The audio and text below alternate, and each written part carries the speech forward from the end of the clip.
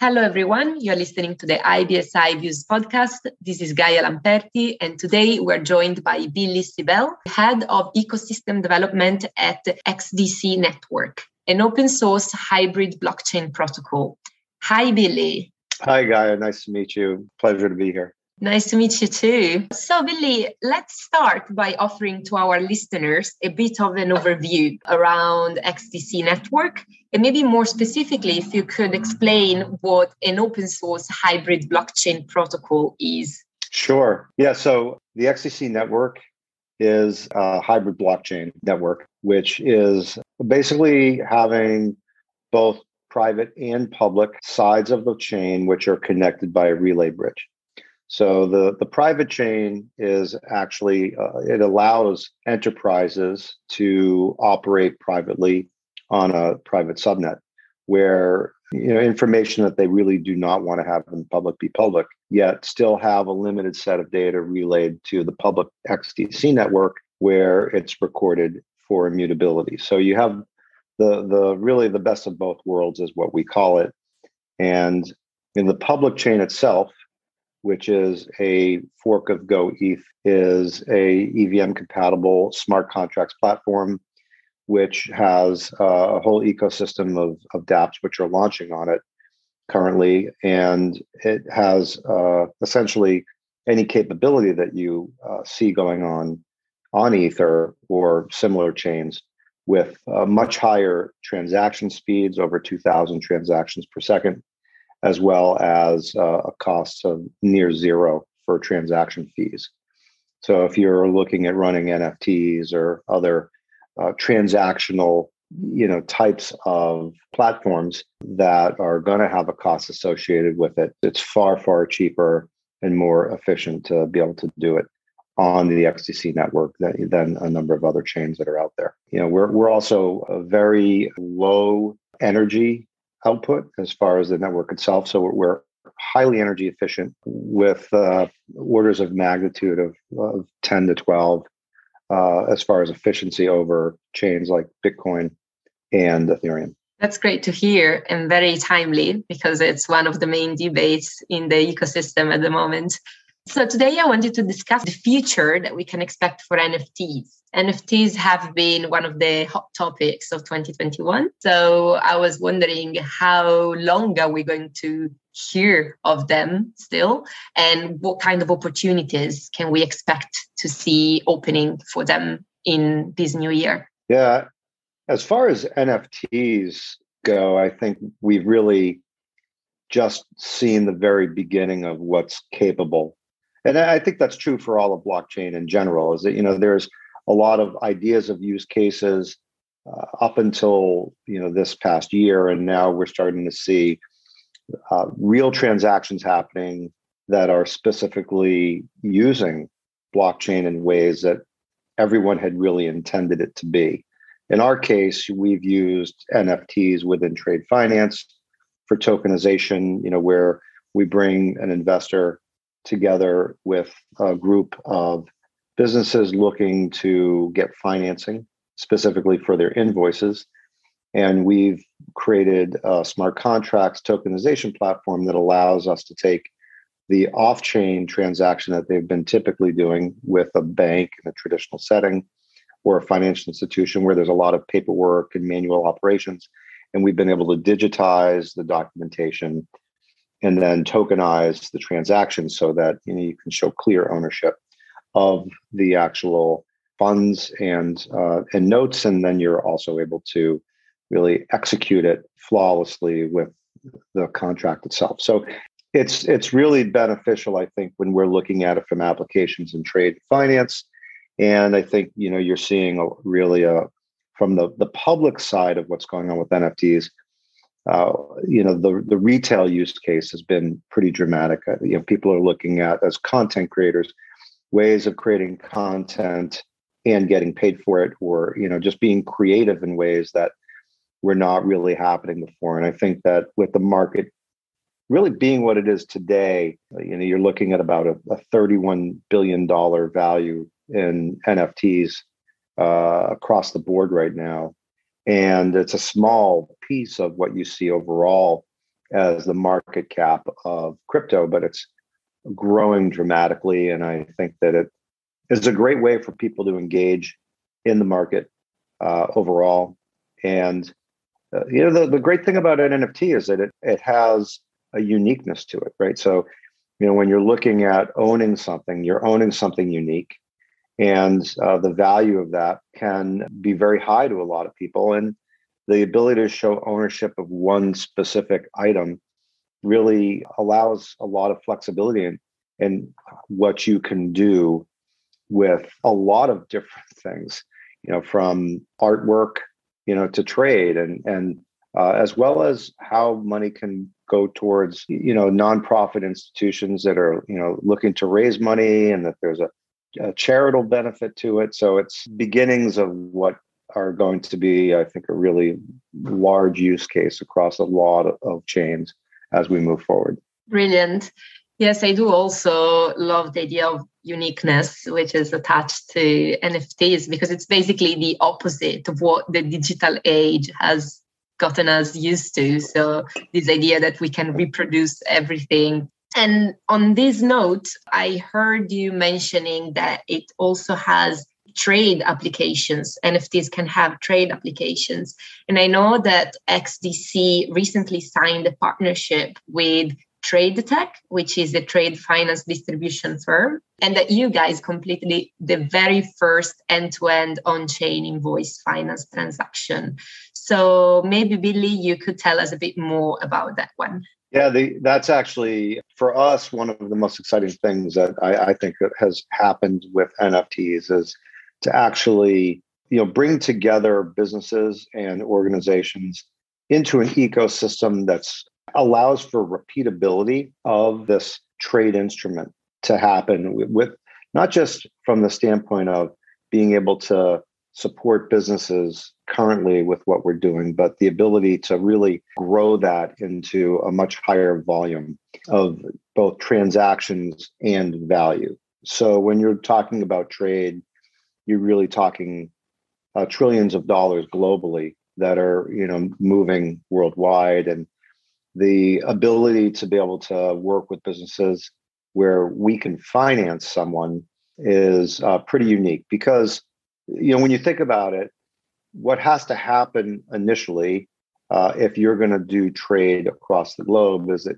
as a vendor, or say as somebody who may want to purchase product from a vendor, I actually am going to have to, look at how I can get with a bank locally and how they can connect with the bank in that particular country and work out some type of a financial arrangement to make sure everybody gets paid.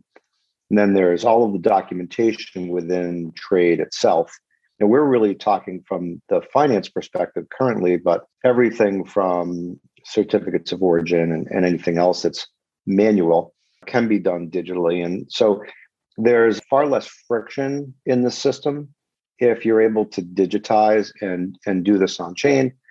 And there's huge cost savings. It's instantaneous. You're not waiting a week or 10 days or however much time it's going to take for someone to actually work that out, manually. And I spent 25 years really in manufacturing and consumer goods. I've dealt with exporting and importing product, and I've had to go to great lengths at times to deal with missing documentation that somebody lost along the way, and something is sitting somewhere in a foreign country that I've never even been to, and I'm trying to get it accepted. And so I'm dealing with, calling the country of origin and the country it's going to, and I'm in a separate country. And there's a lot of little things that can go wrong with it. I've experienced it personally. And so with blockchain and what we're able to do just in trade alone, I think is tremendous. And the finance piece that we're doing really is the part that makes it all go round, really. So it's when you consider a small business in need of cash flow, invoice financing is one of the best ways in which they can get the funding they need to keep that cash flow going. And that's something that we're really looking at providing for them. And it's a huge benefit to the overall trade globally. When you really think about it, there's millions of businesses across the globe. And if they're looking to just go to their local bank to get financing, it's especially in certain countries, they're very limited prospects for them. And with the tokenization, with what we're doing, this now opens up the ability for them to go anywhere in the world for their financing. And it can really make a huge difference in terms of the outcomes for businesses and consumers on both ends. Sure. It makes a lot of sense. But at this point, my next question would be, so if blockchain, tokenization, crypto more generally are becoming so popular and so mainstream, what is the role of industry insiders when it comes to making them more user-friendly, safe, to make sure that the wider demographic possible can use them, and eventually even more traditional financial institutions embrace them fully? And maybe you can offer some examples related to the work of XDC Network. Yeah, well, I think alternative or secondary financing is really something that's very important to the marketplace in general. Really what you have is a very traditional system of banks that are really risk averse. And they're looking at very low risk, low margin transactions. Now, trade finance itself is actually one of the most inflation resistant, or probably the most inflation resistant investments that you can make. And so when you put your money into a product or good and you buy it at a certain price, with what's happening with inflation, the value of the product ultimately is maintaining, or really it's going up as opposed to keeping it in real dollars, where that's kind of like eroding or evaporating against inflation. And there's opportunities that we have as far as, offering that financing to these secondary lenders who are out there specific to the trade finance market, companies that are set up to do invoice financing. They're not a bank, they're not looking at it from the traditional sense. They're a fintech that's really trying to bring a technology stack together. And I think that the biggest challenge that we have to really kind of getting the system to be fully global is, can we put the security, the speed, and the ease of use into the platform so that it's essentially an interface that a bank may go to that's no different than what they're doing currently, but it's actually happening on blockchain. And so, the goal is bring blockchain to them as opposed to bring, enterprise to blockchain, create solutions that are on a network that is fast, efficient, scalable, and secure. And I think as you continue to move down that path, you're going to see, more and more and more adoption. But I think that from a retail investor's perspective, as an example, in the crypto industry itself, you have a lot of people that look at what blockchain is going to be, and they look at it in oftentimes in very simplistic terms. They're an ISO 20022 company, or messaging. And what happens with that is that it's a very simplistic view of, everyone who's ISO 20022 is going to do this or this or this. The reality of it is, or that they may be working together in the future. The reality of it is that everybody in blockchain right now is really just working to put their use cases in place and see how it actually comes together. And the development of the NFT tokenization that we had done is an example of years of work. So TradeTech and XinFin and the network have been working together for the last year.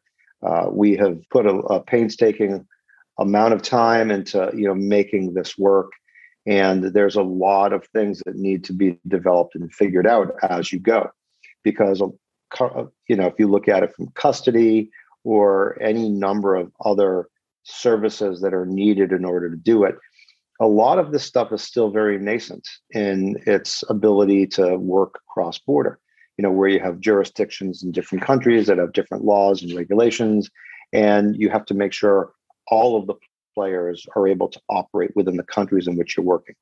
And that means some countries just don't work. It's a very, very difficult or impossible for us to do what we're doing right now in the US, because the US really isn't friendly in the way in which they're progressing around regulations to help the tokenization work. And we view that as a competitive disadvantage for what's happening in the States. as opposed to other countries. And so therefore you see a lot of things happening in Singapore where they're very forward thinking about what's happening, also in Europe. And so there's a lot of factors that go into making all of this work. And what we're doing with TradeTech, that partnership, and the TFD are really critical to really kind of bringing together all of those pieces. But it's early, and it's really just kind of carving the path and creating the roadmap and following the roadmap and making sure you're doing what you need to do. And TradeTech has been an amazing partner in that respect. That's exciting. So to conclude, I would like to ask you what's in store next. At the time of the recording, we are at the very beginning of a new year. So what's in store for XDC on the technology front? And what can we expect from the sector in the next 12 months? Yeah. Well, I think there's always an aspect of, we can't wait to see how it unfolds. I would put it from the standpoint of this is that, in the beginning of 2021, there were a lot of development challenges. Everybody who was really building on blockchain in early 2021 was looking at, how do we get people to actually develop and build? And that's something that I think we've done a really good job in resolving. We've set up a number of teams that are currently building on the network, and we really were very aggressive about creating a development environment that made it easier for people to come on chain. We've developed SDKs. We have fundamental tools on the network that have been developed that are on the verge of being released right now. But be it a new blockchain explorer, or things that give capabilities for people that you don't have on a typical Explorer. And maybe Explorer doesn't sound all that exciting, but we think that the information that's there is really needed for a lot of people to really operate on a network and track what they're really doing. And none really do that properly in our mind. So we always look at what technology is out there and how can we build beyond it. For us, we have had approach similar to that in the NFT marketplace. So it's not just from what we're doing in trade, but we're putting together. We have a platform we're launching on the network in Q1. That's going to be a video format NFT marketplace, and it's going to be like no other marketplace that's out there currently. And the ability in that marketplace for creators to work with brands and sponsors is going to be really pretty tremendous in our eyes. And so, we're looking at how we can take that platform with the technology that we've created and work with partners to really bring it to the public. And I think that it's an opportunity to look at the difference between being on a platform like Instagram or TikTok and paying somebody to do a one-off type of sponsor ad, whatever you want to call it, for them, and look at how we can actually take the content that's being created and use that as invest in it so that it's usable over and over again. And I think or in specific markets. So I think that there's like a great opportunity for content creators and brands to really come together in ways with NFTs that we haven't really seen before. We're really excited. That's actually a really big component of what we're looking at for the future. I think that as far as the network itself, we're a little bit younger than some of the other networks that are currently out there, certainly younger than Ethereum as far as when we had started, and there are others as well. And so what you've seen with other networks like a Solana, as an example, is the growth that they have had in dApps being launched on the network, and the decentralization of the community and as an organization. And I think that you're going to see a huge amount of movement in what is happening on chain currently, where we currently have about 4 or 5 projects that are officially launched really on chain, and you're going to see just a massive increase of projects that are launching on chain. And so you're going to have an opportunity to look at the growth of what's happening, where maybe Solana was a year before, where that's kind of the position that, we're more closely in, or, where you're just going to really start to see what happens. And I think at that point, the amount of development that's happening and the amount of applications and opportunities that are happening on chain are really going to be tremendous. So that's something that we're really looking forward to. I think that stablecoin launches and others, dApps similar are it's going to create an ecosystem which we think is going to be incredibly robust and a very exciting place for developers to develop on. And we do have grant programs that are out there and bounty programs for developers to develop on chain, and we're looking at how we can expand those programs in 2022 to really reward those that are looking to build on the chain. So we're really excited about it. So I think you're going to see a little bit of the best of both worlds in public-private and also in enterprise and retail. Absolutely. It sounds really exciting. So good luck with all these new projects. And it was a pleasure having you on the show. Thank you, Billy. Definitely. Thanks, Kai. I really appreciate it. Take care.